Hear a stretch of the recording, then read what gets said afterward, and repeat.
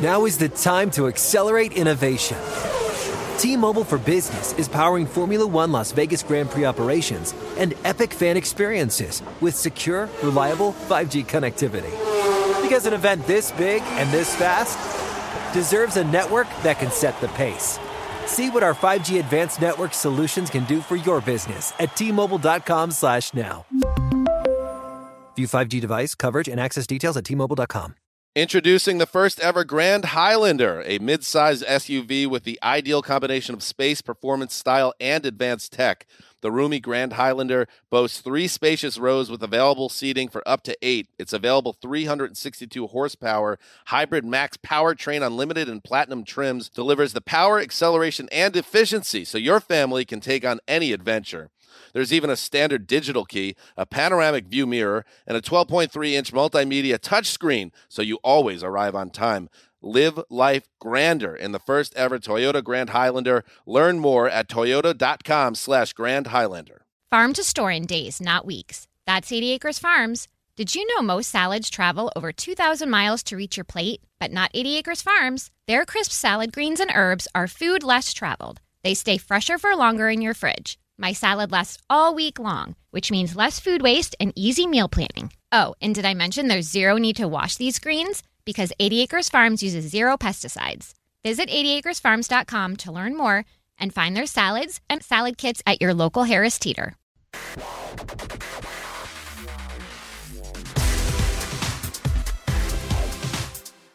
Fantasy freaks and geeks, what is up? Why don't you check out the NFL Fantasy Live podcast?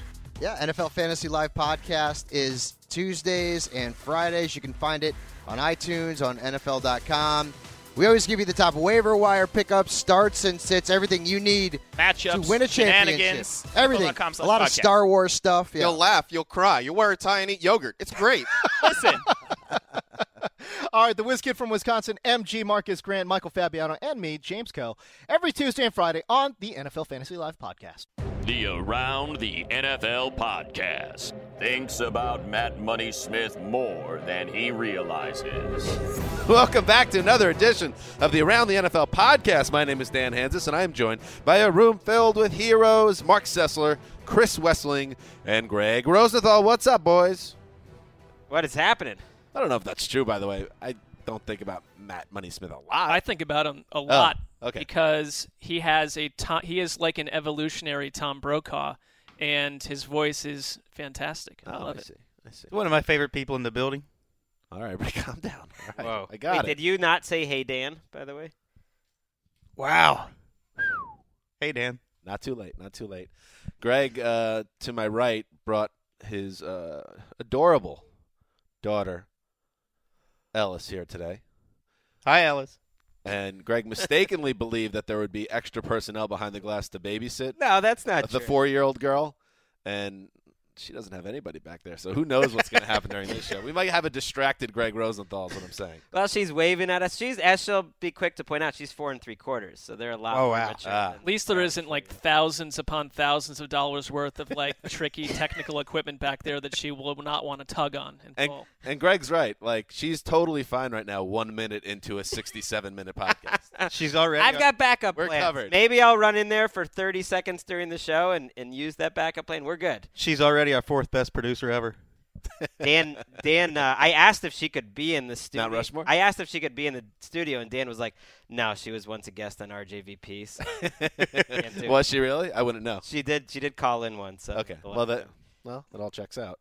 Not the only female presence behind the glass today, and everyone's really excited about this. I could say that for sure because we teased earlier that she's back with the company after a forced hiatus by shadowy league figures, a suspension perhaps for going to Anaheim too often, but now she has returned.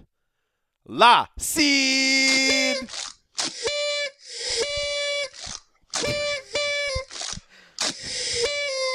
The longest party horn of all time. Wow. Hey guys, so Welcome good to be back. Thank you. What a reintroduction. What a party. Right, I feel so welcome. A member, of course, of Mount Rushmore of around the NFL producers. It's always great when we get one back because what happens a lot because of the structure of the hiring here with the corpo leaders, they never open their kimonos the right way. And when talent walks out of the building, they don't always come back because they end up getting a job somewhere else full time. La Cid, who is going places in this industry, did make her way back here, so we're very happy to have you back. Thanks, Dan. Good to be back. That was a very peaceful version of how this company operates. They assume that most human beings in Los Angeles, one of the least expensive cities in the country, only need to work 7 months a year. That for the other 5, they can just spend money, open their wallets, and do as they please, and everything will be fine. Brandon, speaking of, is working as a day laborer right now. Irish? Irish is in the building. La Cid is going to, work in. They're going to kind of do a split. This is basically like the Dallas Cowboys by November of this year. It's going to be a half-and-half job maybe. So we'll see what happens. Dak and Romo, you're saying? Yeah. Oh, once Romo gets hurt. That's bold. Which reminds me, and we'll get to Tony Romo a little bit later, but if you read the latest end-around column, it is about the 6 different scenarios that could play out for the Cowboys this year. One of those 6 scenarios will play out this season. There's no way I missed a permutation of their season. I just read that while we were going to air. I enjoyed it, and I have a question for you. Yes. Has any starting quarterback ever retired at midseason? Some of them physically have, and they continue to be on the roster. I think Brett Favre in his final Viking season kind of checked out, but I don't think he physically or officially retired until after the. I think Romo might be at the level of Favre's final Viking season. Wow. Well, that is a good way to tease some topics later today. But this is a very fun show because not only is Sid back, we're going to talk some news, the 2 preseason games last night, and finally, part 3 of the Fantasy Extravaganza.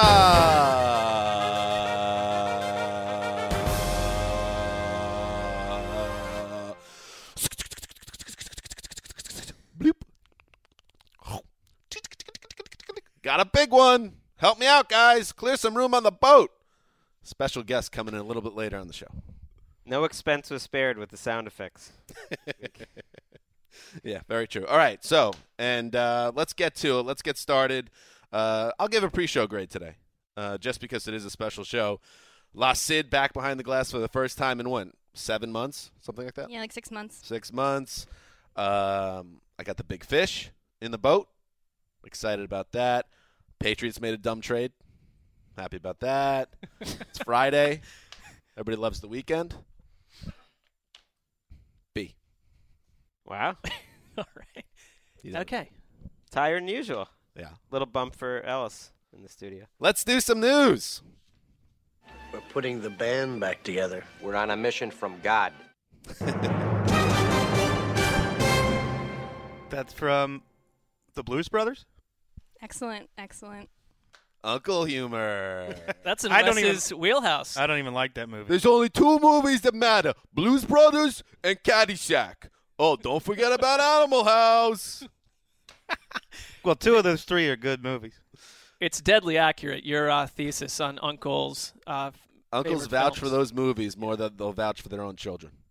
That's not untrue. Stripes is always in the mix there. Stripes is great. I didn't reference Stripes. I know. I'm saying That's it's more usually one of those movies. A Bill Murray kind of a little off, not off brand, but a little off kilter or not so mainstream. I'm talking about those 3 movies. Okay. Excuse me, stewardess? I don't get it. Yeah. Just missed You'd it. have to I see missed Stripes. all the bits. All right, here we go. We'll start with the preseason games. And, of course, Dallas and Seattle playing at the Clink. And the big news out of this game, 3 plays in. Just 3 plays. Tony Romo gets collapsed from behind by Cliff Averill. Averill. Grabs at his back. And, Mark, what is the first thing you're thinking while you're watching Tony Romo once again laid out on the field? I mean, he looked like a 65-year-old man that just had that crazy back spasm as he's walking down his front steps and the day is over. Got to go lie on a couch. I mean, it was how many times do we need to watch Tony Romo lying on the field, writhing in pain? And it just was another reminder that this Dak Prescott thing couldn't have come at a better time. I was watching this game with my paramour, who had just drafted Tony Romo as her starting quarterback in her fantasy league 5 minutes before that hit, and it was perhaps at my behest that she drafted him as the best remaining quarterback, and I felt so guilty when I saw the fragility and the obvious pain. And like you said, he looked like a 65-year-old man the way he bent down on that play. She's going to be happy to hear that less than 24 hours later you're suggesting he's about to retire in the middle of her fantasy season. Well, we're burying the lead that we think he's going to be fine, that afterwards it sounded like he's fine. You never know. Maybe it locked up the next day. Romo said that was he might be on the floor next to his bed and no one's found him yet. That's true. That was a hit that I feel like would have hurt a lot of quarterbacks. Romo said that's the hardest he's been hit in 5 years. And when I saw that, I immediately thought, oh, he's out for the season. Because if you are coming off double broken collarbones, those are the hits that break your collarbone. It was a stupid play by Romo, too, not really being aware of what's going on, not having that clock in his head. If it was RG3 that made that play and he got hurt, people would get on him for not getting rid of the ball. Ezekiel Elliott made a terrific block on that play to give him some extra time. He didn't sense the pressure from behind. And if you're a Cowboys fan, you got to just be worried, obviously, that how long is he going to last? How many hits can he really take? I mean, they already were worried about that, and it's just another confirmation that it seems like at any given time for the Cowboys, things could go south. Can I also bring up, I feel like poor Tony Romo, who we all admire in this room, is a great kind of underrated quarterback, grabbing at his back. How many times have we heard almost verbatim this exact quote from Jerry Jones? I was just in shock. I had my mind on, come on, Tony, get up. Said a few prayers right there. He said that 7 different times since 2008. I feel like that's word for word. That's the post-game quote after every game. Maybe he just recycles it. He just releases the statement. That's what he was thinking. And you don't want it affecting – how can it not affect Tony Romo's confidence a little bit? I mean, they've got the best offensive line we've seen in years. And I think this year they're set up to be better than ever. So he's going to get great protection. But this is literally, his third drive of the preseason. He's got to try to make it 16 games. How can it not affect the way he thinks about how he plays? Because he's kind of a freewheeling quarterback. We spent the offseason talking about how an unbreakable ox like Andrew Luck needs to change the way he plays football. He doesn't really need to change the way he plays football, but Tony Romo does. And it reminds me of Ben Roethlisberger about 5 years ago when the Steelers wanted him to become more of a cerebral drop-back quarterback and stop freelancing so much. Tony Romo, especially with that running game and offensive line, needs to stop freelancing so much. I mean, the way that Ezekiel Elliott looked, and it couldn't have been a better performance for him. Everyone that's watched the game would agree. I mean, in theory, that first 7-play scoring drive, they hand the ball off 5 times. And if they can continue to do that, Romo's not going to be under pressure to throw the ball as much. But I just think that you put Dak Prescott in, and suddenly he's running the read option. He's going crazy. He's throwing passes all over the field. I mean, there's pressure from all sorts of sides on Tony Romo if he doesn't play up to par. Well, you're saying there will be a quarterback controversy? I don't think that's going to happen because Romo doesn't deserve that at this point. But if Romo looks creaky, a month into the year, people aren't going to forget about what Dak Prescott's done in the preseason. That's how this stuff boils up. I randomly stumbled upon, speaking of Elliott, the 2007 Fiesta Bowl, which I'm not a big college football fan, but that was the famous Statue of Liberty game with Boise and Oklahoma, Boise State University in Oklahoma, the game that they won in overtime. And at the end of that game, Adrian Peterson, he puts Oklahoma ahead late in the game by turning the corner and then just going downhill like a bull, like a guy that cannot be tackled. That's the same thing I was thinking when I was watching Elliott in that game yesterday, the way he gets to the corner so quickly, and then it just looks like he's going on a steep decline just straight down a hill. I loved what I saw of Ezekiel Elliott to the point where I'm a little afraid I'm going to become a Cowboys fan this year. Yeah. That guy is fun to watch, and he reminds me of sort of like the running back version of Tyrann Mathieu, where he just has rare instincts, rare toughness, rare vision, rare awareness, and he's just a complete football player. Right. Some running backs are going to have that burst to the outside, but they're not going to be able to finish runs like Ezekiel Elliott, too. They're not going to be able to pass block like Elliott. They're not going to be able to catch the ball like Elliott. What's his weakness? I mean, he ran – it's great that in his first NFL action, he runs over Cam Chancellor, who's basically got the reputation as the biggest bully on the block. And don't you think he meant to do that? Absolutely. And I had some people tweeting at me like, this line makes everyone look great, Oh, enough with that. That's not the point. Yeah, they do. They do. But he's going to be so special that he can take advantage of that line to outrageous numbers. Well, and at the line, that's true of the line. He doesn't look the same as Alf Morris. They're completely different running backs. Right. And the battle, as you mentioned, between Elliott and Chancellor was fantastic. And Chancellor praised him after the game because he ran right through him on one play, and he's a 3-down back. We saw the Romo block that he gave. He can do it all. One of the timelines I laid out in the column I said was Ezekiel Elliott winning the rushing title and winning Offensive Player of the Year as a rookie, which hasn't been done by a running back since Earl Campbell way back when.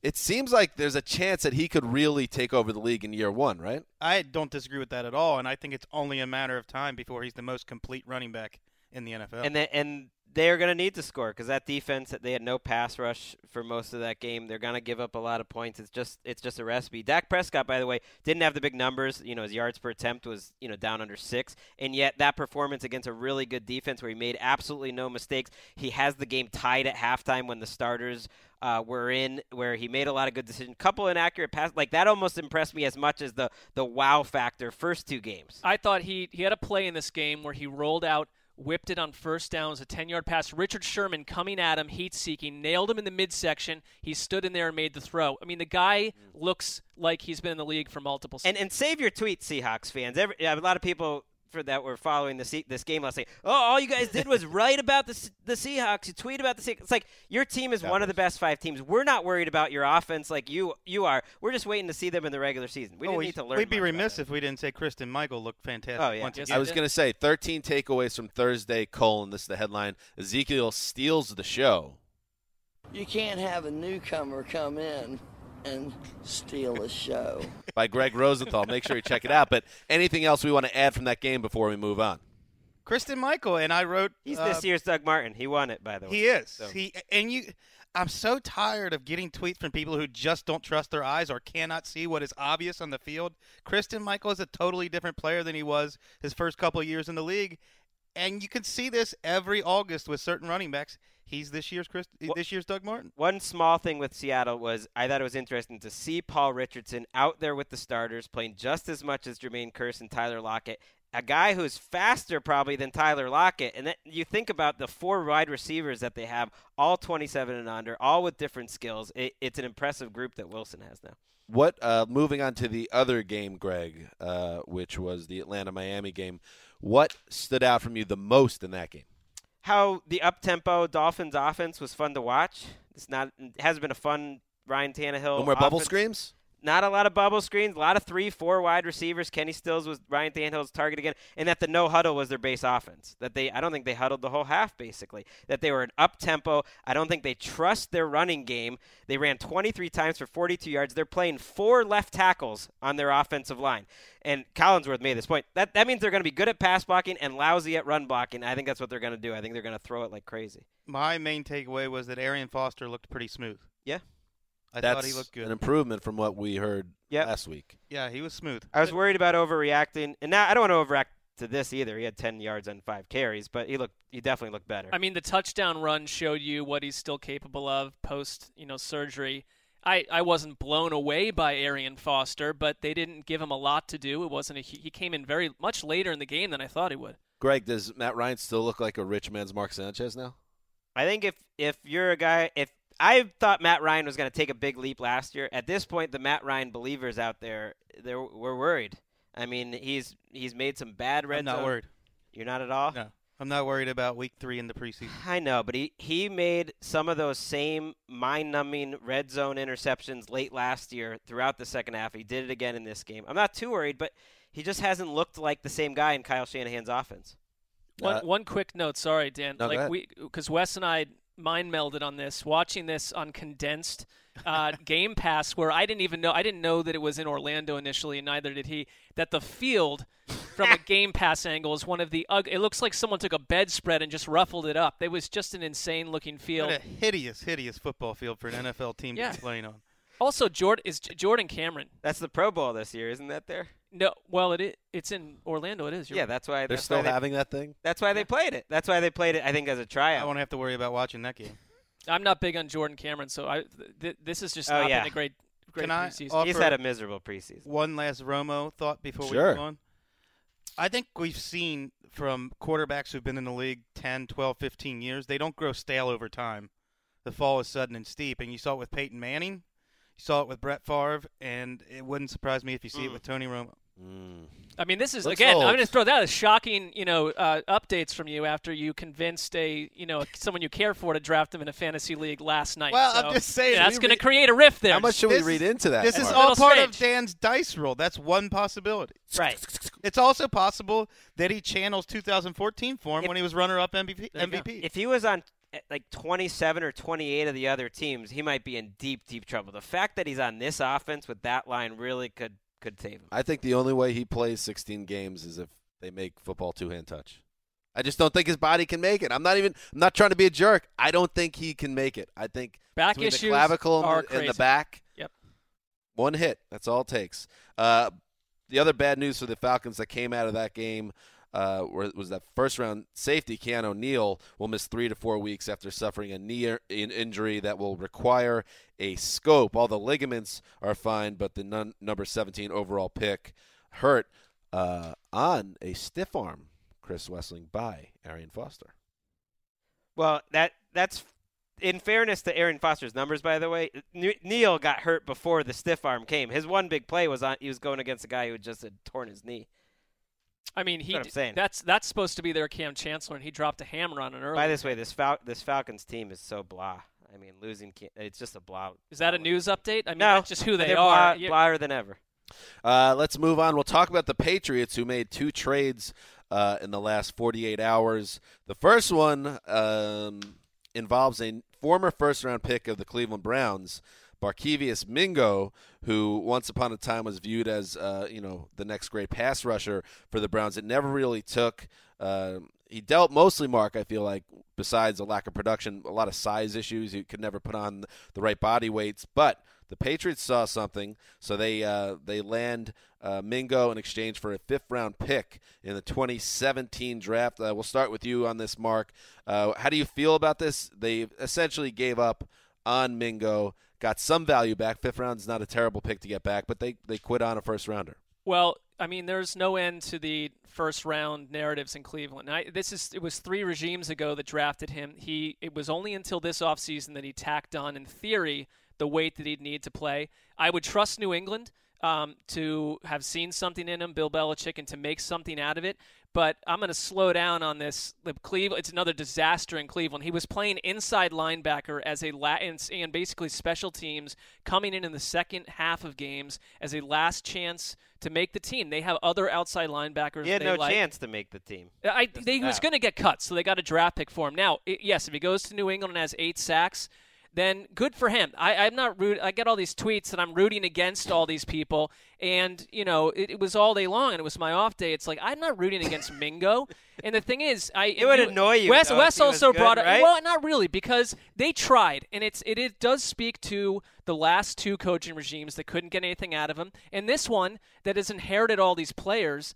They have the right to say, just because he's a first-round pick, he wasn't our first-round pick. But he was. He was Ray Horton's. His one good year was with Ray Horton. Ray Horton was not making personnel decisions when Joe Banner was running their front office with Mike. My point is, the one time he looked like a decent NFL player, he had the exact same system and the exact same coach he has now. So, if anything, I think that makes your point stronger. That if this guy Ray Horton doesn't think Mingo can have any value, I think that's a red flag. And I saw you mention Sheard too. But the thing about Sheard that's very different than Mingo is that Sheard was in 3 different defensive systems and thrived in each one of them, playing a 4 and a 3-man front, and showed and he's a tough player that played through a nasty foot injury in his last year in Cleveland. I wasn't surprised to see him go to New England when as a free agent. He didn't want to stay in Cleveland. I don't blame him, to be productive. Mingo would be a surprise if he comes anywhere close to Sheard. That all that makes sense, but you've spoken often on the podcast about this fear. Wouldn't you have rather him gone to Tampa or Jacksonville or Detroit? No, it doesn't Detroit wanted him. I think that's why they had to give up I think it's different when it's like a Johnny Manziel, a quarterback type thing, where I didn't want to see him going somewhere else and lighting up because Cleveland couldn't coach the player up or keep him, Well, he did go somewhere else and light it up. Yes, he did, Greg. Excellent joke with your 4-year-old daughter in the studio. But I'm just saying, I don't have a problem with this at this point because the Browns, listen, they're starting over. They're starting over, and it's time to let go of 2013 first-round picks that have not done anything in 3+ seasons. No. I think he's going to go to New England and have 10 sacks. Really? I mean, I sorry, feel like you want him to, number one. Of course I do. He's a Patriots guy. But it's like, give me a break. This guy carries the water up and down the hill. Of course he wants it. I hope he's productive too. Can you blame me for thinking that's going to happen? The Patriots take cast-offs from other places and get production. But a lot of times they take cast-offs and it doesn't work. And a 5th-round pick, why not? It's like how many 5th-round picks make the Patriots or make an impact? Like, do you have a greater chance of hitting on your undrafted free agents or a 5th-round pick? They're taking a shot with a guy they thought was talented. But to me, if he plays 20 snaps a game and gets 5 sacks, that would be a big win. He was injured for a big chunk of his time in Cleveland. I give the Patriots this credit, and more teams should do this. They are trading nonstop. They constantly churn the roster. They find value. They like him. Good luck to him.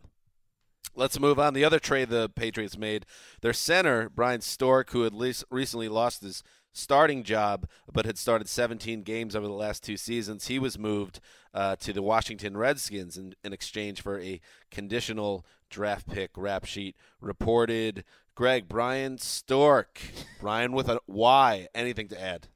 Well, just that you have a rookie center who plays great his rookie year. He starts one of the best Super Bowls ever, where you have a classic fourth-quarter comeback, and then a year and a half later, he's traded for nothing. That's just sort of what happens with the Patriots. You get used to not getting too attached to anyone but the top 10 players on the team. They just change their mind. But when the Patriots do it, it's like, oh, that genius. That's just genius. Why do people have a problem with it? Well, I'm saying if another they keep team winning over and over again, whatever they do are works. genius. But if another team had the same Brian Stork experience, and yes, to your point, Wes, it's fully deserved. It's like that team's crumbling in upon itself. And we're not going to fall down. They had another on itself. Let's not fall down the Patriots vortex. But the reason they've been good for 15 years is because they're the best quarterback ever and the best coach ever. Yeah. For the most part. The coach is making all these decisions. He's definitely not afraid. He likes David Andrews better. This guy he didn't like for for other reasons. It sounds like his love for football or, it was questioned in terms of he was thinking of retiring. He'd been in fight. They make a decisive decision. Belichick might be the best GM around, too, by the way, which he's never given credit for.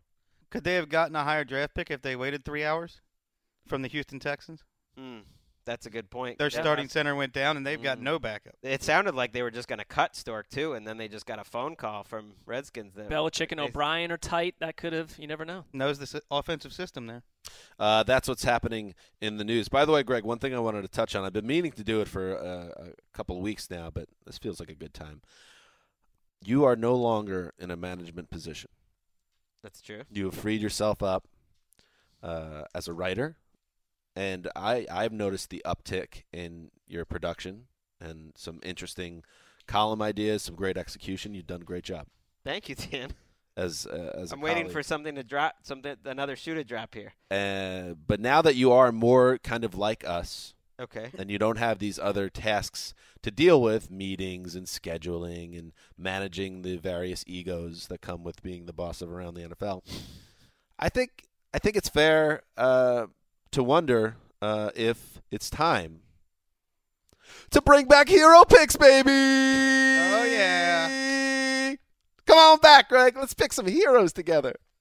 I don't want to do Hero Picks. Bro. What does that have to do with managing you or not? Because you're not doing just it? trying to butter me up. No, our NFL picks, which was a huge hole in the show last year. No one would remember if we love never brought it up. Doing the NFL game picks every week, and we have a competition. And last year, Greg pulled the rug out from under us and said he wasn't doing the picks anymore. And I think the subtext was, I'm too busy. I'm a manager. That wasn't it at all. Get involved in this stuff. I said it was not emotionally. It was emotionally exhausting. I was too into paying attention to picks, and it hurt my enjoyment of football. You want me to translate that Yes. for you? Well, there's on the one hand his own degeneracy that he was worried about, and then he didn't like it when you whined and complained and wanted to change the rules late in the year. Well, that was part of it too, dealing with all that. That was all. But it was BS. mostly self-inflicted. I'll admit that. I'm trying to be healthy. I like how you did that, though, Dan. You got him into a nice Yeah. place, Exactly. kind of Exactly. highlighted the whole Yes. career shift that he's gone through, and he did not bite. No, he did not bite. But we're going to keep working on it. And everybody out there on Twitter, I want you to go after Greg on this. Yeah. Hashtag bring back hero picks. Yeah, tens of people noticed last year that we did. Everybody hear that? Oh. Hear that? He doesn't respect where you're coming from. This is why he doesn't go to You the can subreddit. still do hero picks. You can still do hero picks. No, without it's me. not the same without it being the four of us. You can still make your picks. You do make your picks. Did you notice that I hung up the burlap sack next to your desk that says bring back hero picks on it? One of our listeners sent it in last year. Oh, that's right. I think it's clear that Greg does not care about the common man. It's not true at all. You know, his offspring is in the room. Can we have a little bit more respect for the former boss? All right, folks, it is time. Part 3 of the Around the NFL Fantasy Extravaganza.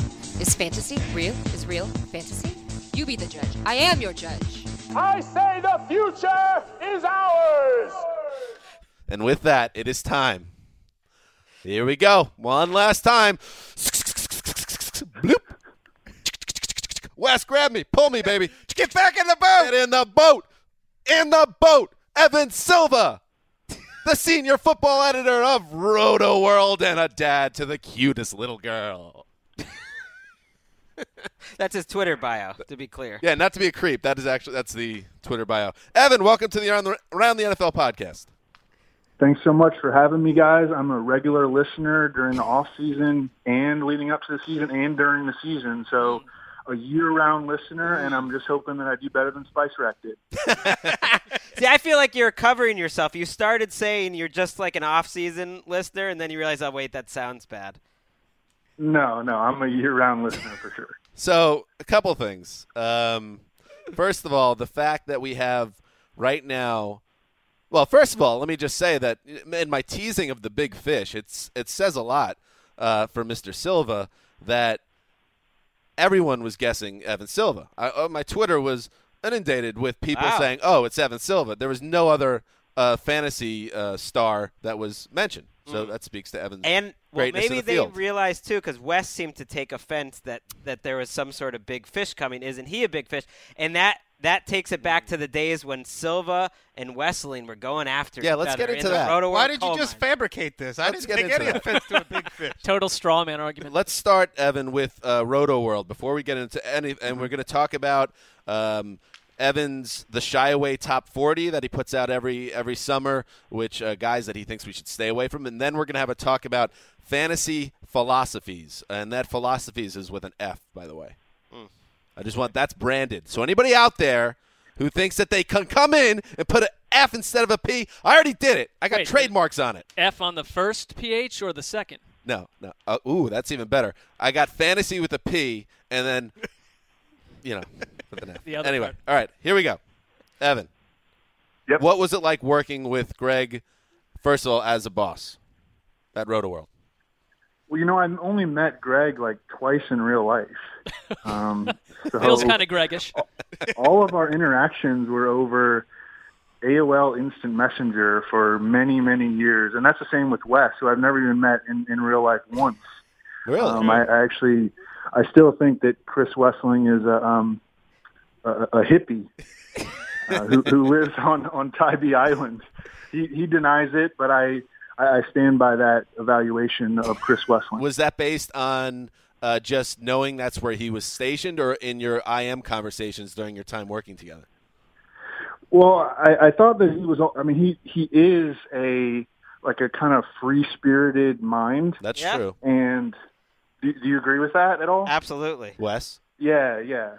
And he lived on Tybee Island. I think I'm an independent thinker, but I would ask the three of you in this room. Well, do he you think did I'm it. a hippie? He would work from beachside bars, essentially. Well, yeah. Yeah. Well, wouldn't you? You're kind of like an evolutionary hippie. What? On some level.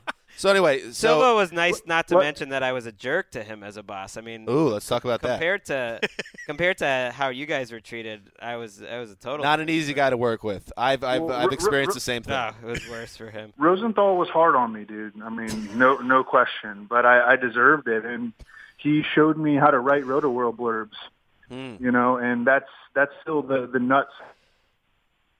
Well, never forget the time that Rosenthal told me that that's what this website is all about, and that, you know, I still think about that every time, and I see, you know, Nick Menzio or whomever else, you know, not do a good blurb or miss something.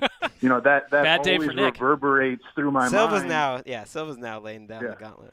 There you go. So you handed down the blowtorch. And before we get into fantasy talk, I just want to it is the 800-pound gorilla in the room that Greg and Wes, to a lesser extent, for years have spoken about how they have built Roto-World with their bare hands, both from an HTML standpoint, how the site looks, but also physically, which Greg holds up his hands and shows the calloused hands of a worker bee. Do you take offense to that now that you are the most visible presence on Roto-World? I do not take offense to that. I think it's hilarious. I think that it's true, you know, to a large extent. I mean, Rosenthal set the foundation, you know, and then Wessling and I and Adam Levitan came in, and we, along with Rosenthal, made it great.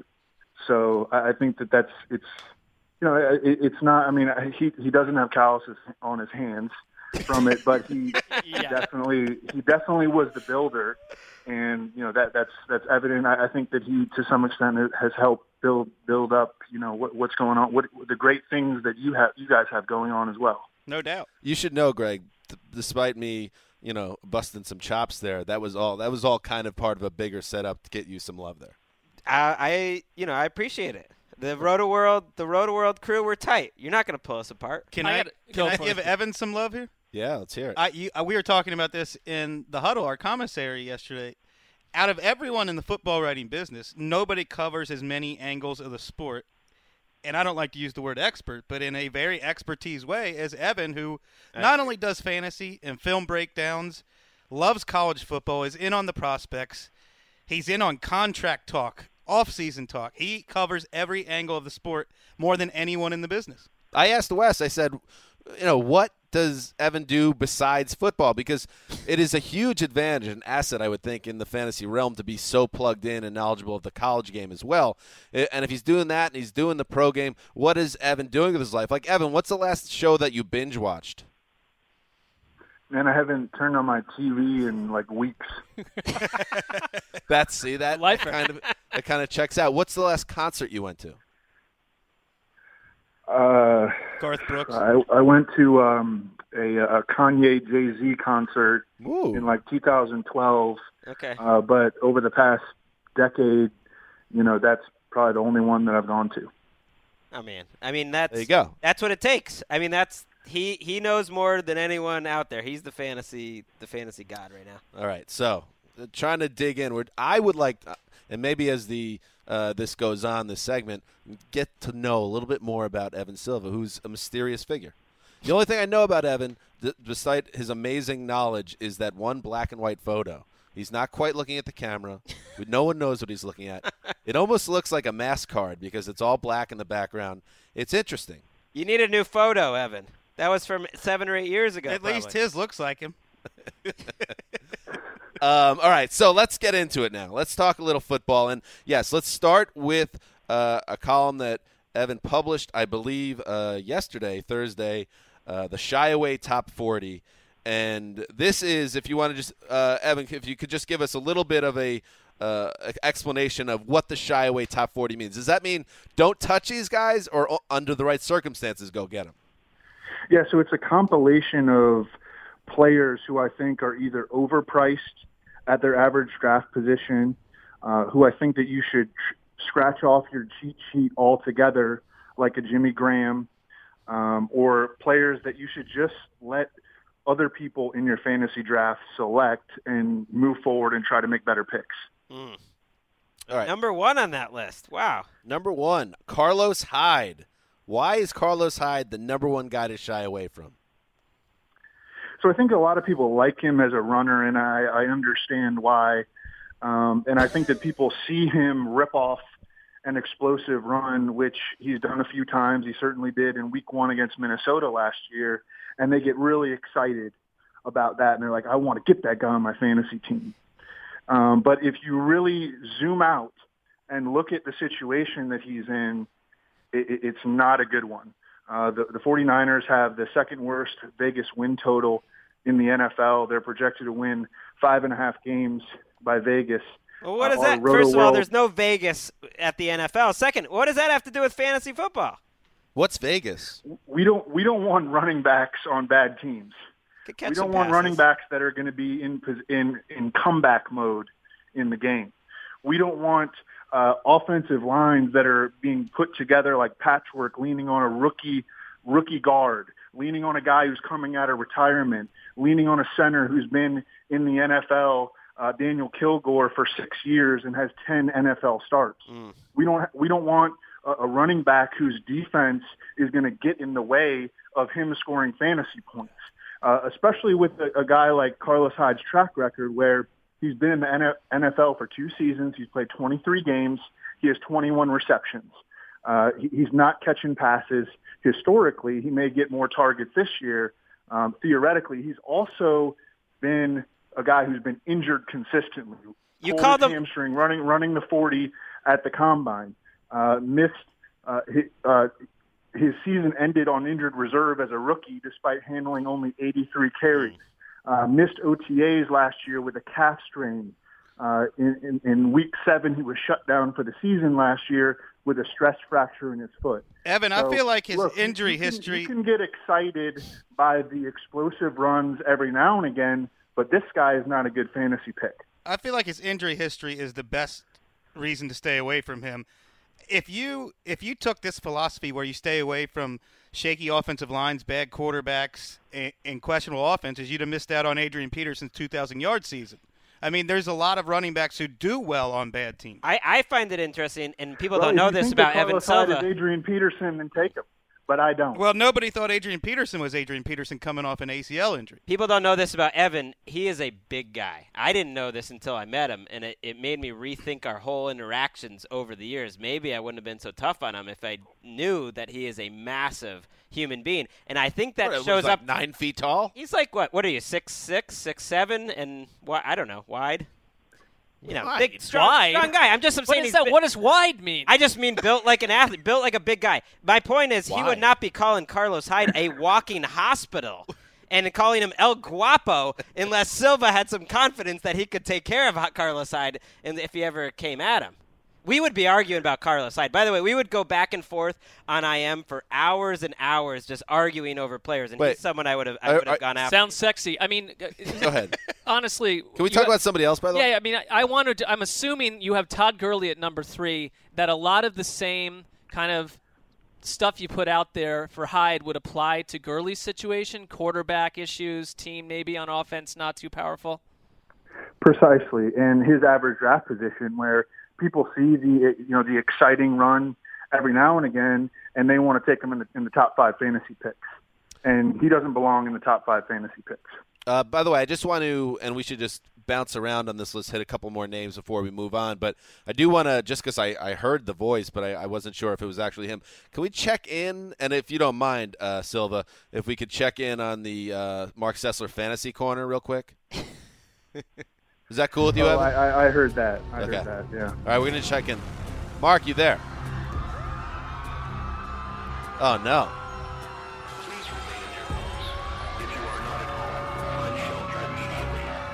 Mark, you there? Yeah, it's bad here. I apologize. Terrible sound quality. Oh, it's got increasingly There's horrific. a bad feel here. I got to go. Okay, we'll check back in later on the Fantasy Corner. But it's not good. Anyway, let's move on and talk about we talked about Roethlisberger on Wednesday. You're in lockstep with some of the guys on that. How about another name that jumps out? Greg, James White, another guy. We think Dion Lewis is out. James White jumps in. You have him at number 13, Evan. Yeah, so a lot of fantasy analysts point to his production in the second half of last season, but I think that they fail to recognize that a lot of that production came as a result of the Patriots simply not having other options. Julian Edelman was out for the year. LeGarrette Blount was out for the year. Rob Gronkowski and Danny Amendola both missed time during that stretch. Tom Brady was the quarterback. Now we got Jimmy Garoppolo. All those guys are back. The Patriots added Martellus Bennett. This kid Tyler Gaffney has looked pretty good in the preseason. So I think that when you start to see when you start to look where James White has started to go in drafts, I mean, you'll see him go 8th, 9th round. And really? To me, that's he is specific to a points per reception league, number one. And number two, I think that even in a points per reception league, there's a good chance that he'll disappoint. And you're certainly not going to get a full season of production out of him because Dion Lewis is going to be back eventually. That's insane that he's going that high. I see another guy right after him that's sort of getting taken around the same spot that I would love to have, which is Duke Johnson, which is Mark's making the leap guy. And I know you said it's not looking great for Duke Johnson in the preseason, that Isaiah Crowell is certainly there as the starter and probably an early down back. But Silva, don't you, if we're going to talk a little philosophy too, don't you just want to bet on who's a better player? Isn't Duke Johnson just a better player, a good NFL player, and over time that's going to pay off? I think he is. I think he's a really good NFL player, or he's going to be. I think he is good. I do. I liked him coming out of college too. But he is in a situation where right now he's not going to score a lot of touchdowns on a bad team where he's the number 2 back. And I think his passing game outlook, his target and receptions projection are down. I mean, when I liked Duke Johnson in the spring, I really liked his outlook.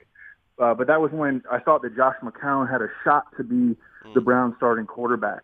Now they get RG3 in there. If you go look at the history of dual threat quarterbacks, their running backs end up not catching a lot of passes because instead of checking it down, these dual threat quarterbacks will take off. I mean, Cam Newton last year with Jonathan Stewart had 16 catches. Frank Gore, you remember he was one of the best receiving backs in the league. Colin Kaepernick becomes the 49ers starting quarterback, and Frank Gore became like a one-dimensional grinder, essentially. Russell Wilson's running backs have never caught a lot of passes. So, if you just go back and look historically, I think that the way that this Browns offense is shaping up, especially with all the target, big-time weapons that they have in the passing game, Gary Barnidge, Corey Coleman, Terrell Pryor, Josh Gordon will be back in Week 5. I think things are just not shaping up that well for Duke Johnson. Evan, one name that surprised me on this list, Amari Cooper, and you make a good point that he wins on the ground more than the air, which means he's not necessarily a presence in the red zone.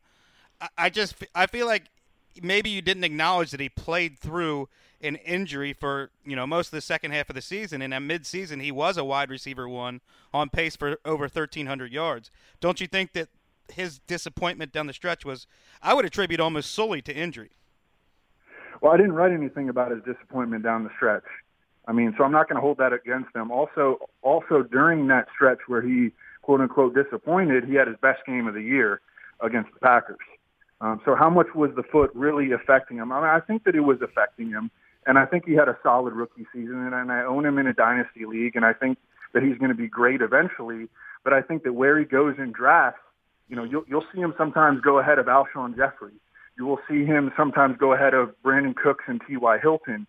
And I don't think that the targets are going to be there for Amari Cooper. Michael Crabtree out-targeted him. That won't happen again. And I think that this offense is going to run the football more than they did in 2015. I think Cooper is a better fantasy player maybe even than he is a real player right now because he makes mistakes. He'll drop passes. He'll make some mental errors, but I don't see why he's not going to beat the numbers of all those guys except T.Y. Hilton, who I love.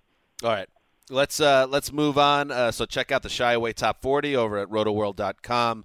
Evan Silva writes a ton of good stuff there. Let's talk about some philosophies now. And but before we get into that, Evan Silva, as I continue in my attempt to learn more about you, not just the fantasy man, but the person behind the fantasy, got to get out of the house and do something physical, get some fresh air. What is the thing that you choose to do? I'm going to guess in an upset, rollerblading. Wow. I go to the gym and I hang out with my daughter. That's pretty much it. Those seem both healthy and sweet. Yeah, I mean, I want to question because maybe you're not physically around Greg and Wes, but you've known them during their formidable years when they were growing up, much earlier than Dan and I got to know these two guys.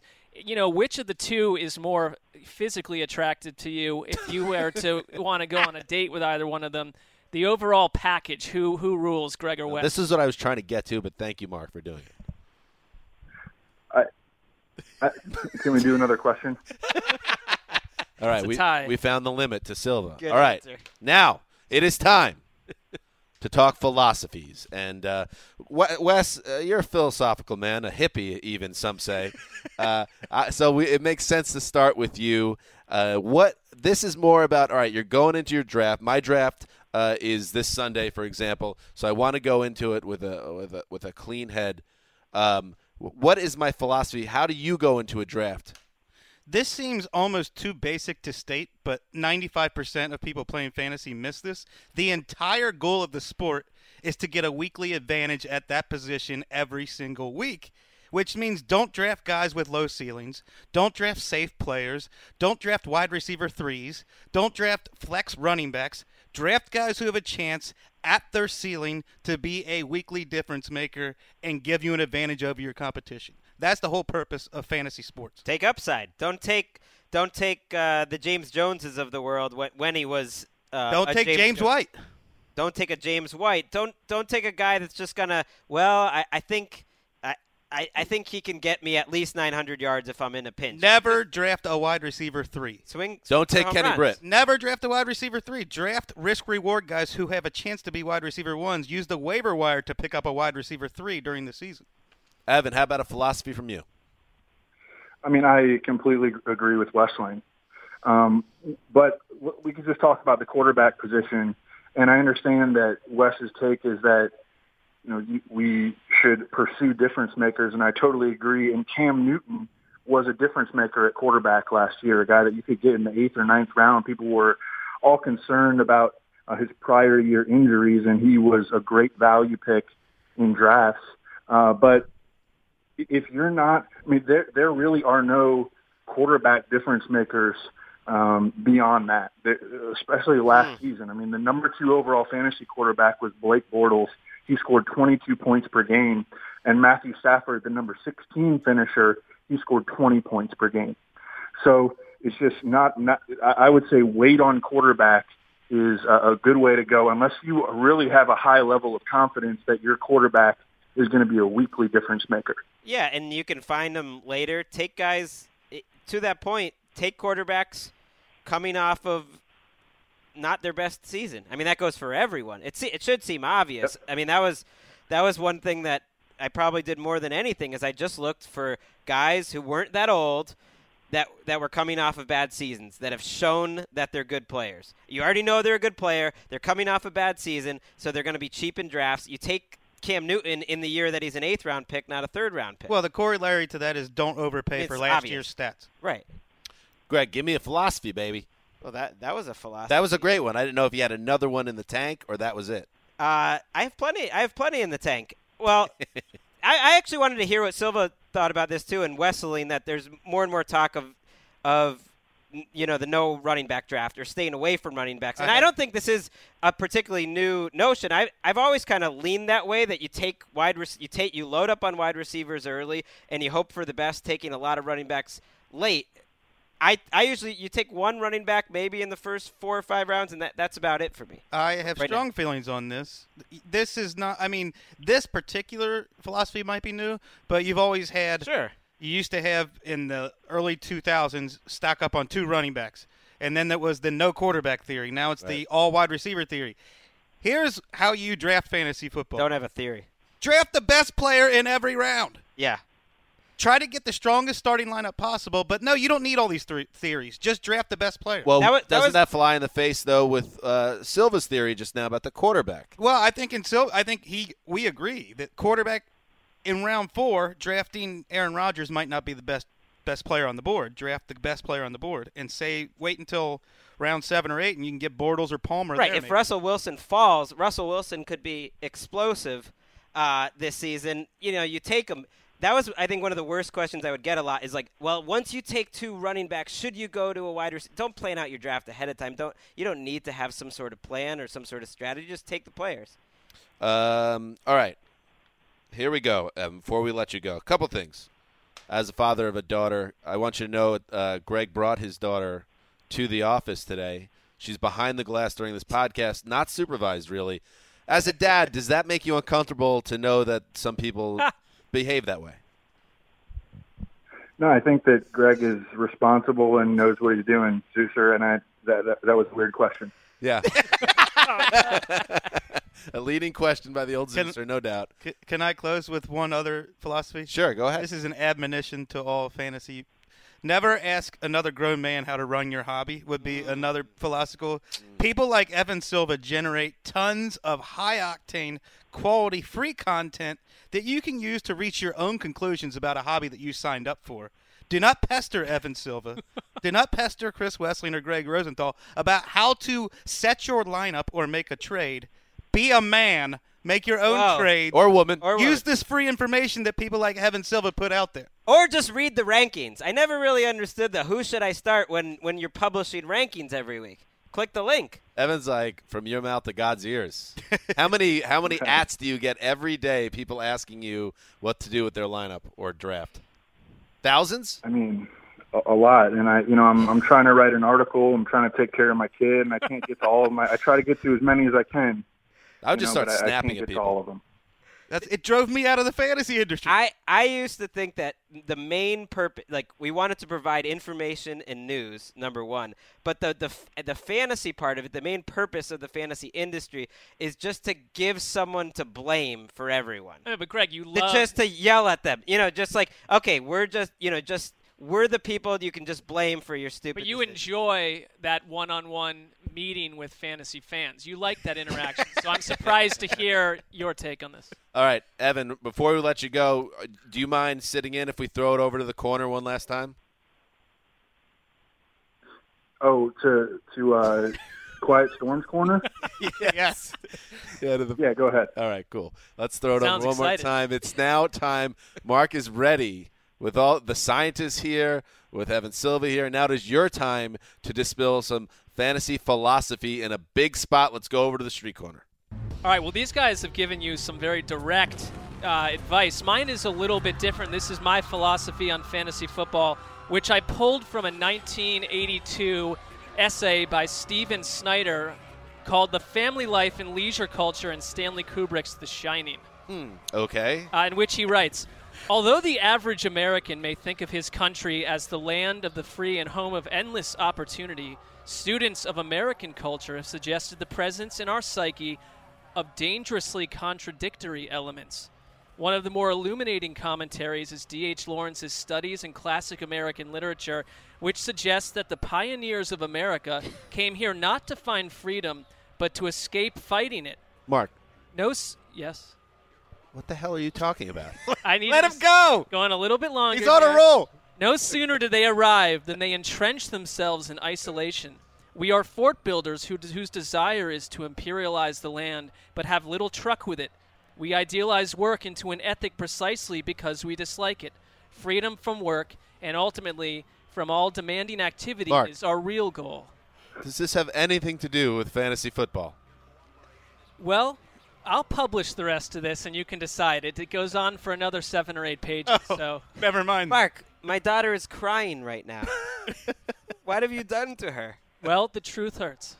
Well, there you go. I don't know Stings. if there's someone that could take something from that into their draft. And I will thank you from the fantasy corner one last time. Well, you sound this like year. you appreciated it. By the way, it's another year before I have to deal with this. So I will dispel one bit. After that, there might not be any more fantasy corner. They might bulldoze the corner after that. My one bit of advice is not technical at all. Same advice I gave last year. Don't be the guy that gets drunk at your fantasy draft. You can drink after the fantasy draft. You can have a couple beers. Don't have 17 beers before the draft starts. That's when you get banged. Evan Silva, you are a mensch. You're a fantasy stud, a nice man, very strong and tall, apparently. I didn't know that. And we loved having you on the show today. Thanks so much, guys. One last bit. Yes. Don't make your fantasy pick against all odds thinking that you're getting the next Adrian Peterson. Take it easy, guys. There he goes. All right. I promised the big fish. You got him. Delivered a big fish. My back hurts more than Tony Romo's from reeling that sucker in. You're like Hemingway over here. All right, and that wraps up the third annual Fantasy Spectacular / Extravaganza. Thank you to everyone for listening and being a part of it on the subreddit. We wish we could have gotten to more mailbag questions, but it's a full show. We try to do the best we can. We hope you enjoyed it. We will be back next week. We have to wrap up the division previews. Oh, God. But then we're getting very close. You really close. do a great job selling this. What? Why? The division previews. Oh, yeah. We got 3 more divisions in the AFC, and then we get ever closer to both real football and also, don't forget, I don't know if we'll do it next week or the week after, we're going to do our prop bets. Go get my lunch, you evil turd. So we're excited about that. Till then, do we want to get your daughter in here to say hello? She want to come in? I don't know. I mean, we can look at the picture. How 5-year-olds operate. We should ask her some 5-year-olds operate in a terrain of total chaos, in my experience. They just do as they wish. You have a 5-year-old and a 3-year-old? 5 and 4. 5 and 4. Ooh, Irish twins. They're like the British Bulldogs as children, basically. Don't get me started on British Bulldogs. Yeah, Greg's back. Well, we gave her a movie. Okay, last that's 15 fine. minutes, so she doesn't want to be part of it. She don't did make this lovely picture of us, though. Oh, that's. We'll take a picture of that and put it up on the Around the NFL site. Not her best work, but looks like the Manson family. Yeah. You guys, that's 2 criticisms. I'm joking. I'm joking. I would never beautiful say as that long to as her. that's me. We'll show you. Are we all in wheelchairs? I All guess right. this is me. I don't have much hair. No, I think you're behind the desk. Look Oh. at There's Yeah, like we're an supposed to be NFL behind the shield desk. on each of them. Very nice drawing. Ellis, that is beautiful. Great work. Great Artist. artwork. She's watching the movie, is enjoying not herself, paying and that's attention. good. All right, we'll be back next week with 3 more shows. Thank you to everyone. Welcome back, Lasid. It is great to have you back on board. This is Dan Hanzus signing off for The Quiet Storm, The Mailman, The Boss. Yes, Lasid's back behind the glass. And Ellis. Till Monday.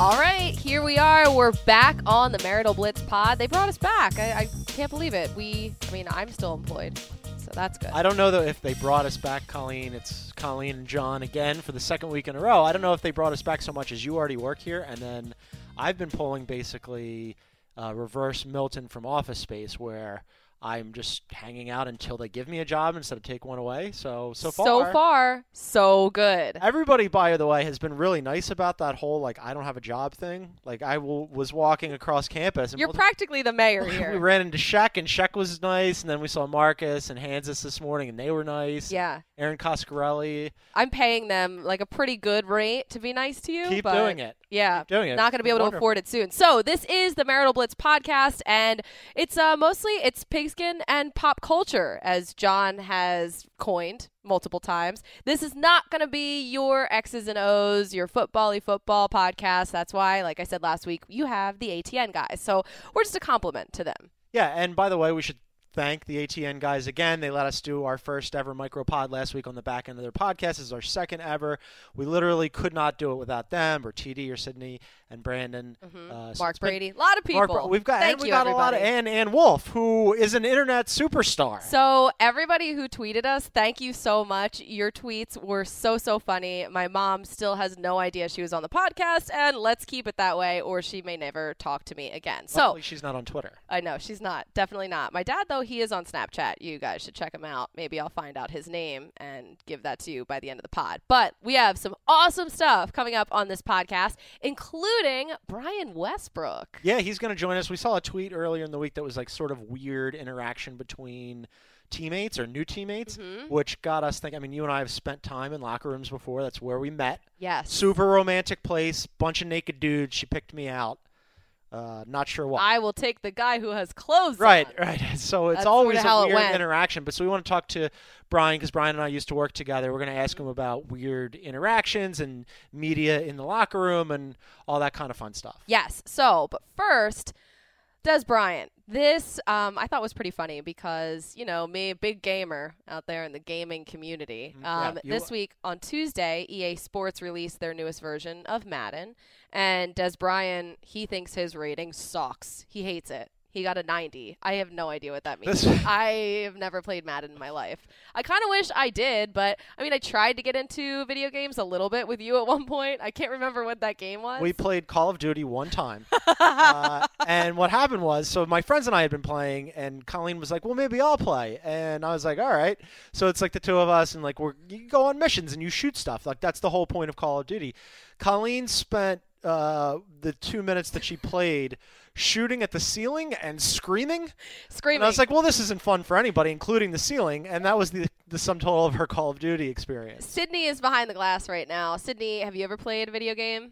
I have played a video game. I've never played Call of Duty. Yeah, I mean, like, I was really good at Duck Hunt back in the day. Mario Brothers. I was all about the sports video games. What was your game? Madden. I like Madden, and I like, oh gosh, I can't remember what it's You're called. too young, so The you didn't MLB play ones. Super Tech, right? Like, that's not... No. Super Tecmo is, like, way past... Super Tecmo is the best video game of all time, hands down.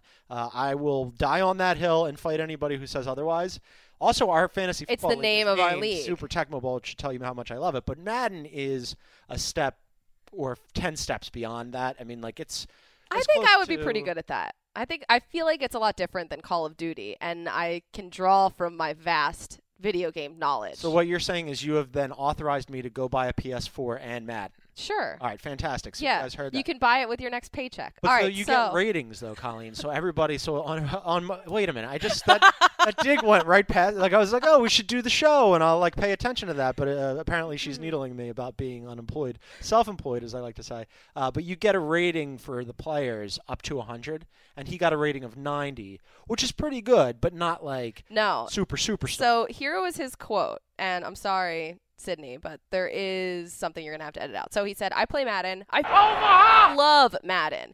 They would do me like that? Oh my God, that is an insult. Like, why would you do that to me? How much I love y'all? Like, what? Not John Madden, because I love him. It's the video game developers. Yeah, he was wink, wink heated about it. But so here are the guys that were rated ahead of him. Also, by the way, EA sent out a video of Dez kicking and said, like, it's actually dragging down his overall rating. Which I loved. That was such a bastard response. I don't know if we can say that word, but I love it. So the guys that they had rated ahead of him were, and this is sort of like video game nerdy, but also football-y, because I was trying to figure out if this was properly ranked. Antonio Brown, yes. Julio Jones, A.J. Green, Odell Beckham, DeAndre Hopkins, Larry Fitz, and Alshon Jeffrey. I'm cool with the first 1, 2, 3, 4, 5. Larry Fitz and Alshon is where I take my leave. Larry Fitz, kind of old now. Yeah. He's almost my age, which is pretty old. And then Alshon's always hurt, so I think and I know that Dez is coming off the foot injury now. Alshon also has a contract year coming up, so I feel like he's going to have a big year. I have no idea how that works. Forever not available, or he might be available, or he could be available.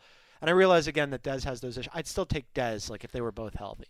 Well, here's my thing, because Dez, he had the injuries last year and some poor quarterback play because of the Cowboys. But DeAndre Hopkins, he played with 4 different quarterbacks and not great quarterbacks, and he was amazing.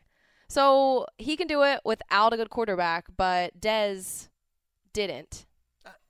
I might put Dez. I would put DeAndre Hopkins above Dez. Yeah, and I'm okay with that. That's the line of demarcation for me. I go, if you want to go, I'm not going to fight you over DeAndre Hopkins. Like, I'll fight you over a lot of stuff, up to and including how many fans we're allowed to put on in our house. You're like the fan man. Every time I come home, I can't even hear myself talk or anything else, and you have the TV on so loud that I can hear it outside the door because there are 10,000 fans on.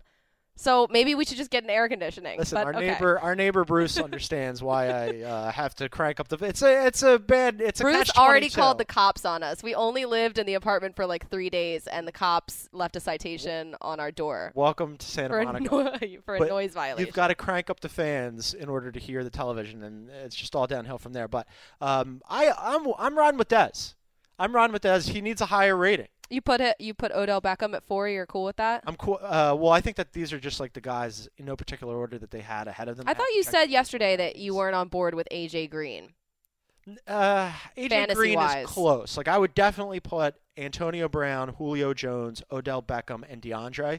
If we were talking fantasy, those are the guys I'd take. If we're talking Madden, I'd rather play those guys.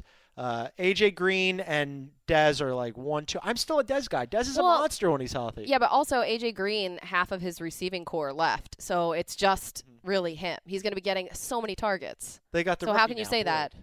He's going to be a monster. Who? Tyler Boyd? Yeah. I mean, he's gonna a be rookie. Fine. Did you not listen to the ATN fantasy extravaganza? I did listen. And they were talking about, hey, this kid could be maybe a little something. Going undrafted right now. I like that you're on board. You're putting all of your stock in Tyler Boyd's basket. I'm going to reach for him for sure. I'm going to overdraft him. So, like we were saying at the top of the show, we saw this tweet earlier this week. It was from Pat McAfee. Mm-hmm. And he was retweeting Antonio Cromartie, who is, still playing. John asked me earlier today, Antonio Cromartie is still playing? I thought he bounced out of the league like 12 different times. But that's fine. He's back. Good for Cromartie. I like it. So Pat McAfee, Colts punter, he retweeted Cromartie and said, "Hey, man, welcome. You remember kneeing me in the face a couple of times on that return years ago? By the way, I'm over it." Which I loved. I thought it was sort of like a needly welcome to the fold type of tweet. If you're a punter, though, like in general, you probably don't want to do that, but I liked it. But it got us talking about, again, like the different locker room interactions we've had, and we've seen teammates have awkward interactions. So many. And we've seen a lot of awkward interactions between the media and players as well. We've been party to that. Physical altercations, actually. Oh, yeah, absolutely. I mean, the locker rooms are weird places, gang. Especially in Philadelphia. Yeah, well, Philadelphia in general, I think, supports and promotes that weirdness because you get this weird cast of characters that go in there, and they're sort of awkward and aggressive about it. But we thought, who could we talk to about these weird, awkward interactions, not just with teammates, but also with the media. And that led to Brian Westbrook, who has not only been a really, really talented player in the NFL, but was a guy that I worked with. Yes, also made the transition from player to now media star. Superstar. Yeah. Like way bigger than us. I can't believe he's coming on Marital Blitz. I'm not even sure he knows what this is. I was like, hey, man, I'm going to call you. Yeah, what did you like, give him to come on here? Did you gift him something? I think he thinks that we're just calling to say hi. He has just no like idea my mom. that there's a podcast. This is going to be a running thing. Yeah. Nobody that comes on the show actually knows. knows they're on this show. All right, so cool. Let's get him on the phone. Yeah.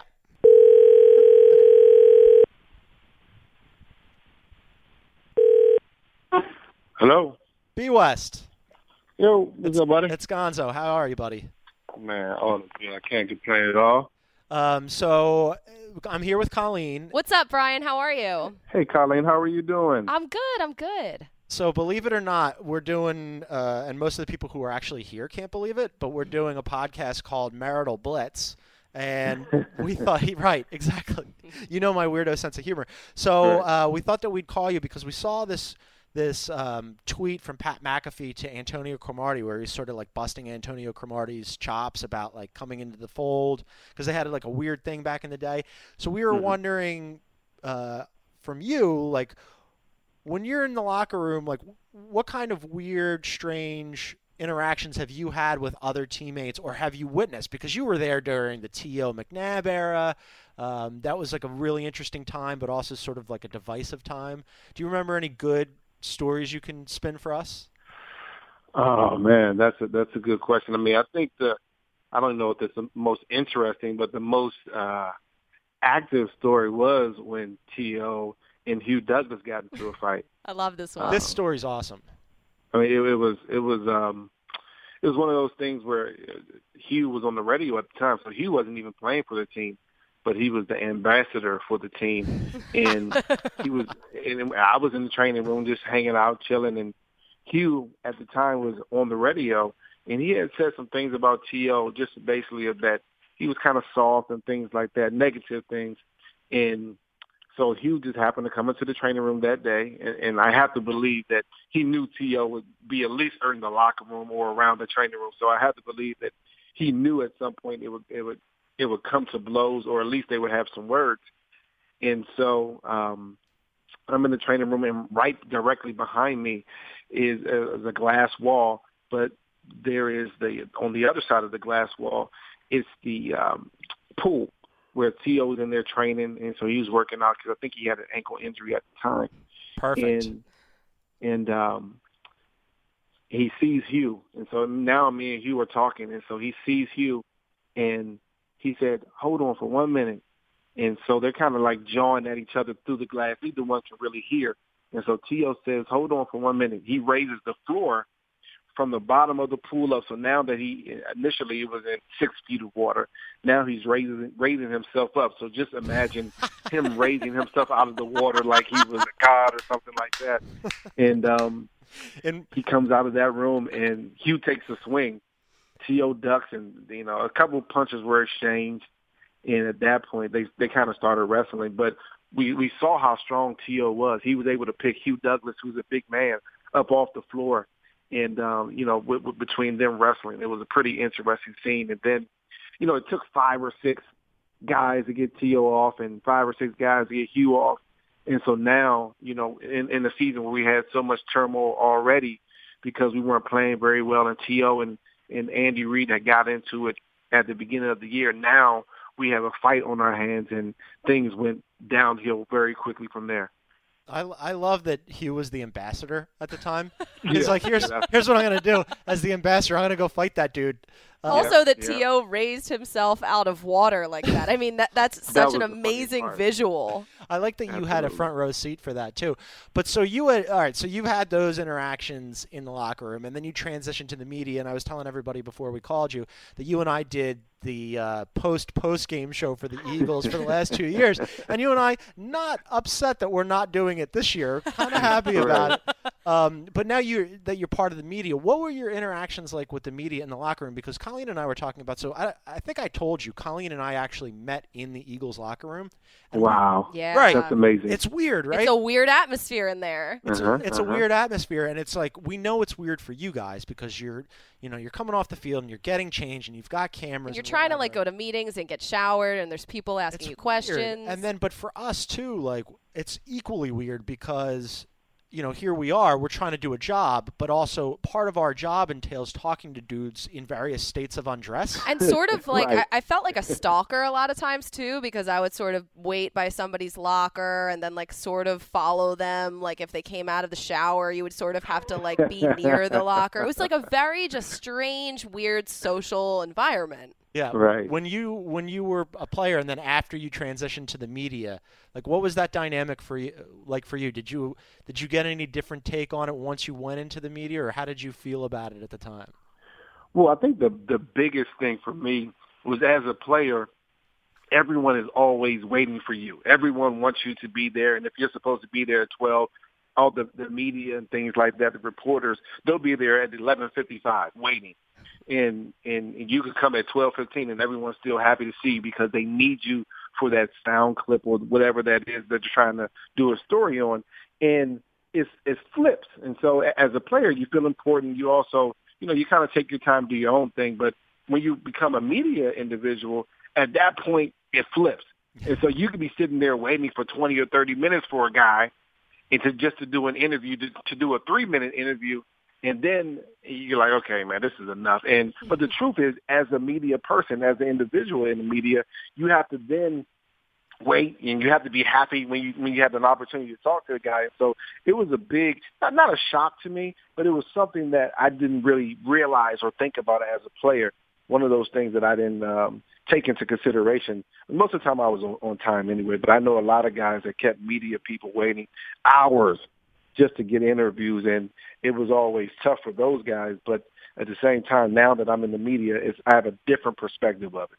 One more before we let you go, and this has absolutely nothing to do with anything we've been talking about. It was just something that Colleen and I wanted to run past you. Because I also have another one too. After that. Okay. So two more. All right. So two more. All right. I know which one you want to talk about. All right. So for those of you guys who don't know, Brian Westbrook is a handsome man. He knows how to dress well. We go on television. That guy has. I try my best. I sat next to him for 2 years, and I'd be like, I got to step my clothes game up. Yeah. So Colleen and I were talking, BUS, the other day about the ripped jean phenomenon for ladies. It's a cool thing again. Dudes, though, not as cool, and I've seen some dudes try to pull it off. What's your stance on ripped jeans for dudes? Why do you think that it's a better look for ladies than it is for dudes? Well, I actually don't feel that way. I actually own a couple pair of ripped jeans. See, right now. I told you, John. Yeah, but he's cool. He could pull it off. It is cool. You have to get back into it, John. I say, John, you're a flashy dresser too, but you're kind of not basic, but you like the normal stuff. That's the type of thing that you like. And so the ripped jeans probably isn't your look, but maybe just try it one time. This is amazing. Maybe just try it one time. I said so many good things about him before we came on. He's like, yeah, John's a little basic. Basic is the best. So good. All right, so I need to know, we were talking earlier about Donovan McNabb in the Super Bowl. What happened with Donovan McNabb? Oh, you're talking about the... Did he actually throw up? See, this is where my concussion starts to make everything a little fuzzy. And really? My memory It's a isn't little fuzzy. as good as it once was. Oh, my was God. there for Five's retirement. That's right. His number, his jersey retirement. Oh, yeah. Yeah. So he can't. You know what? I'll say fine. this about Donovan. Donovan was a great teammate, great competitor. He willed us to a lot of wins throughout my career. As far as the Super Bowl goes, I don't even really remember, but I know one thing. When it was time to strap it up and go out there on the field, there's no other competitor I would want to walk out there on the field with other than Donovan McNabb as my quarterback. I'll tell you that. Oh, my God. I felt about Brian Westbrook when we sat there and talked about football at 1 a.m. Nobody I want to sit there and tell you he's a competitor even at 1 a.m. Brian Westbrook, we miss you, buddy. Thanks for everything. You're a superstar. Thanks so much, All right. Brian. Gonzo, Colleen, thank you very much. Take care. All right, brother. See ya. All right. He's the best. You're so basic, I am. John. That's- Yes, I that is wonder- awesome. I Everybody wonder- tweet John and tell him that he's basic. What's your Twitter again? I don't even know. Underscore John Gons. You got the underscore going. I used to have a check mark and everything. I've really fallen far. I had a job where they paid me money, and I had a check mark on my Twitter account, and then I left, and everything cratered. Now I'm getting called names by people I used to work with. John turned to me one day and said, "Oh my God, I am rupturing Twitter followers." But that is also hemorrhaging. that is also true. All right, so we got one more thing for you guys. So Colleen saw Yes. something that came up this week. So everybody saw it. Tom Brady with the scissors. His quote was kind of my favorite. He was like, I was ready to go, had everything on, and I was just trying to get something out of my shoe. The scissors slipped. So we were talking about bizarro off-the-field sports injuries. Yeah, because, and I've made this point before, but I think it bears making again. In the history of shoes and scissors, you've never used one to get something out of the other? I don't know where he came up with this radical idea. I'm sure, it had to have been his cleats. He was getting something out of his cleats. Okay. I mean, again, my point. Hey, I if think you pull out stands. the You're old like, scissors, hey, John. Could you hand me the old shoe machete? I'm going to get in and dig something out of my... That's what he does that? needs. We should send him a shoe machete. We had thought about that. But so we went through bizarre injuries because... Yes, what we else went are through we gonna do? You can't hear anything in our house with the fans and the television, so we decided to talk about bizarre injuries. Yeah, so we made some dinner the other night, and then we ranked them. There was a lot of discussion and a lot of disagreement, but we finally have our rankings. Wait, so it's important to note, though, that these are football injuries, or football players only, obviously. NFL, one of us works there. And the other thing is, the other one does not. These are also off-field random injuries. So I had, really pushed hard for Grammatica, who had, I think it was Bill, right? There's 12 Grammaticas. There are more Grammaticas than there are Plumleys. Justin Houston, Stephen Tulloch, Yeah, so he had jumped up and hurt himself and whatever. So these are only off-field injuries. So we came up with a comprehensive list. Okay, so we have our top 5. Top 5. Number 5, and this is kind of our weakest. So maybe number 5. If you guys have a better one that you want to throw at us, send it our way. Don't throw shade at the list yet. We're just starting. This is a weak one. The weakest link is 5. It's Darren McFadden recently breaking his elbow trying to save his iPhone. I think he can afford an iPhone. We've all sort of been there with the cracked screen. It's not a good look. pretty annoying, but come on. Also, Darren McFadden, I guess next time hurt yourself more for Colleen's amusement. Like, so you could Try harder. Try to get hurt harder. So you could be a better number 5, I guess. Yeah, come I on. liked it. I thought it was funny. Number 4. Love this one. Was Brian Greasy back in the day. If you guys, there are a lot of you, Sydney, I don't even know if you were born in 2002. When were you born? I was born in 1993. Oh, we're all good right, at math. Yay! So 2002, Sydney just barely walking at that point. But Brian Greasy was a quarterback, and how old did you think Sydney was? She's super young looking. I don't know. I think that's a compliment. I don't know. I'm drowning in Brian Greasy. Not the talk first now. time I've been mistaken for a high school student. It's fine. So Colleen too. She gets carded all the time. But so Brian Greasy couldn't play for a while because he said that his golden retriever pushed him down the stairs. Yeah. So bad dog, I guess. I don't know. But Brian Greasy down the stairs. So, like you walk. We have 2 dogs, and do. you walk them. I don't. Predominantly. I don't do any of the walking. Colleen just came home with dogs and was like, "Here you go. Now walk them." But I've seen them like sort of drag you down the steps. I'm pretty strong. I'm probably going to teach Dasher how to push you down the steps, and he's pretty strong. As a quick aside, we got our first dog because I wanted a dog, so Colleen brought the dog home for Christmas, and we named the dog Blitzen, and then she just came home with another dog, and we named it Dasher. Well, his name was Doug, which I thought was pretty cool. And then her family got another dog, and they named it Vixen. So now we're a whole weirdo troop of dogs named after reindeer. It's weird. Let's Let's go to number 3. Number 3. Number Love this 3, one. our very own Nate Burleson got into the accident while he was trying to rescue 2 deep dish pizzas, one with pepperoni, that was sliding off of his seat in his car. So he broke his arm in the accident. And you know what? I have no problem with this because if pizza was falling off the seat in my car, I would have done the same thing. Who hasn't broken their arm reaching for pizza? I think Exactly. if there was just one pizza, he would have let it go. But like with 2, it's now you're And invested. deep dish with pepperoni. Yeah, you're pot committed at that point as the poker player. Yeah. Also, Nate Burleson owns Vans, the shoes, with pizza slices on them. I love it. I don't know if there's a connection there, That's but such a I troll think there move is. to himself. I love it. By the way, so he does the morning show, right? Yeah, he's in New York now. We have to have him on to talk about the pizza fiasco. Let's have everybody from that show on. I think they're big fans of Marital Blitz. The way to ingratiate ourselves with the greater NFL Network family is to have We need Burleson Kay Adams to ask on. about his horrible, horrible mishap. Yeah. So let's do that. Okay, how about number 2, Brandon Marshall? Yeah, number 2 was Brandon Marshall, who said he slipped on a McDonald's wrapper, which then caused him to fall through his entertainment center, which then led to multiple lacerations on his arm. So it's not funny. Evidently, you're. But every time I hear this, it makes me laugh because watching people slip and fall is like one of the funniest things in the world to me. I don't know why. I'm sorry. Can I? This is also true. Another quick aside. We were at our house in Philadelphia. I was at our house in Philadelphia. Colleen was here. And we have Trinity stairs. So for those of you who don't live on the East Coast, they're basically like, it's like climbing a ladder. They're really vertical steep stairs. and they rotate upwards. Right. It's not like a normal staircase. So they're very steep. And I was sober on the 3rd floor and missed a step and realized that I had missed a step and that, like, it's all over for me now. So I tumble down the stairs and I do the cartwheel and I crash through this dog gate and I'm laying on the ground and I'm just moaning and my hip hurts and the dogs are sniffing around me. I was there for like 20. I felt like I needed a medical alert bracelet like the olds have. So after I was really starting to worry about John living alone at this point in our relationship. I called her and I explained what had happened, and after she stopped laughing, we talked about if I was okay.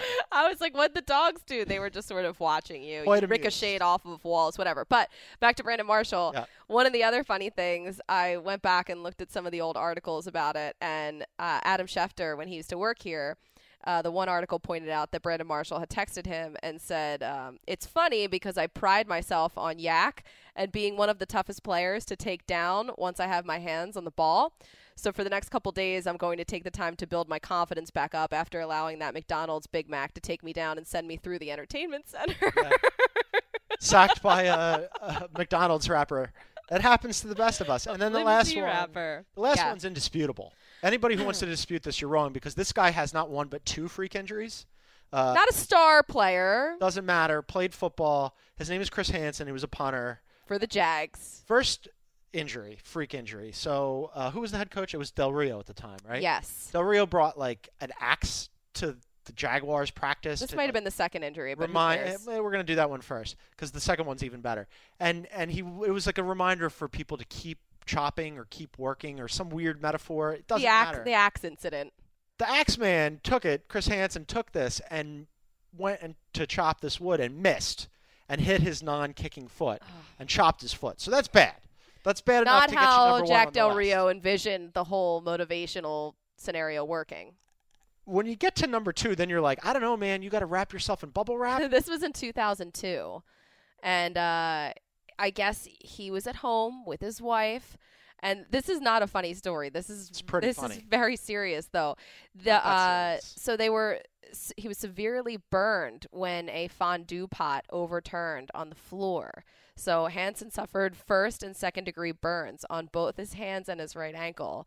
And I have another quote here. He said, he's basically Darkman because he was eating fondue. That's a weird 90s movie reference, but it's true. It's this is awful.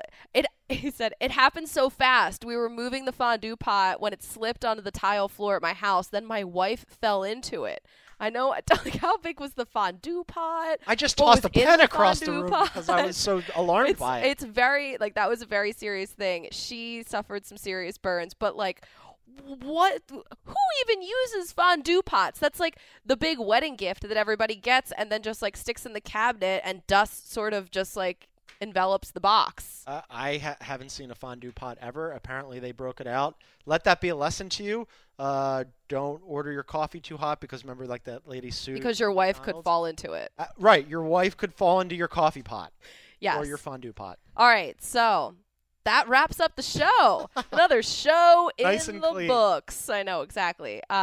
So, guys, thank you so much, everybody behind the glass, everybody out there still listening. If you're still there, anybody still there? You made it through Fondue Talk? Thank you. That is great. Please keep tweeting us. Your feedback was awesome last week. Sydney, great job. TD, thank you so much. This is TD's last week here at NFL Media. I think it's very important to tell you from the bottom of our heart, where would we be without you? Yeah. This show wouldn't be the mega juggernaut tacked onto the back end of the ATN podcast on a Friday that it has become. So thank you. Yes. And the Irishman, thank you so much. He's been busting it behind the scene to help us as well. Mark Brady, everybody here, thank you, thank you. And one final question for you, John. Have you found a job yet? We'll talk about that if there's a next week.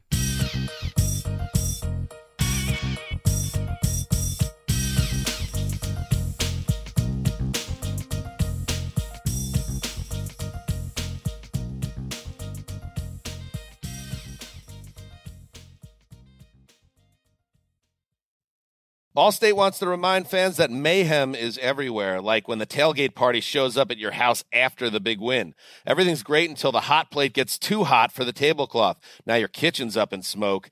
And if you don't have the right home insurance coverage, the cost to fix this could sideline your savings. So switch to Allstate, save money, and get protected from mayhem like this. Not available in every state based on coverage selected, subject to terms, conditions, and availability. Savings vary. This is Tracy V. Wilson from Stuff You Missed in History class. The national sales event is on at your Toyota dealer, making now the perfect time to get a great deal on a dependable new car. Like a legendary Camry built for performance and available with all-wheel drive, you can count on your new Camry to get anywhere you need to go. Or check out an affordable and reliable Corolla with a trim for every lifestyle. From the hip sedan to the sporty hatchback, there's a Corolla built just for you. Check out more national sales event deals when you visit buyatoyota.com. Toyota, let's go places. Farm to store in days, not weeks. That's 80 Acres Farms. Did you know most salads travel over 2,000 miles to reach your plate? But not 80 Acres Farms. Their crisp salad greens and herbs are food less traveled. They stay fresher for longer in your fridge. My salad lasts all week long, which means less food waste and easy meal planning. Oh, and did I mention there's zero need to wash these greens? Because 80 Acres Farms uses zero pesticides. Visit 80acresfarms.com to learn more and find their salads and salad kits at your local Harris Teeter.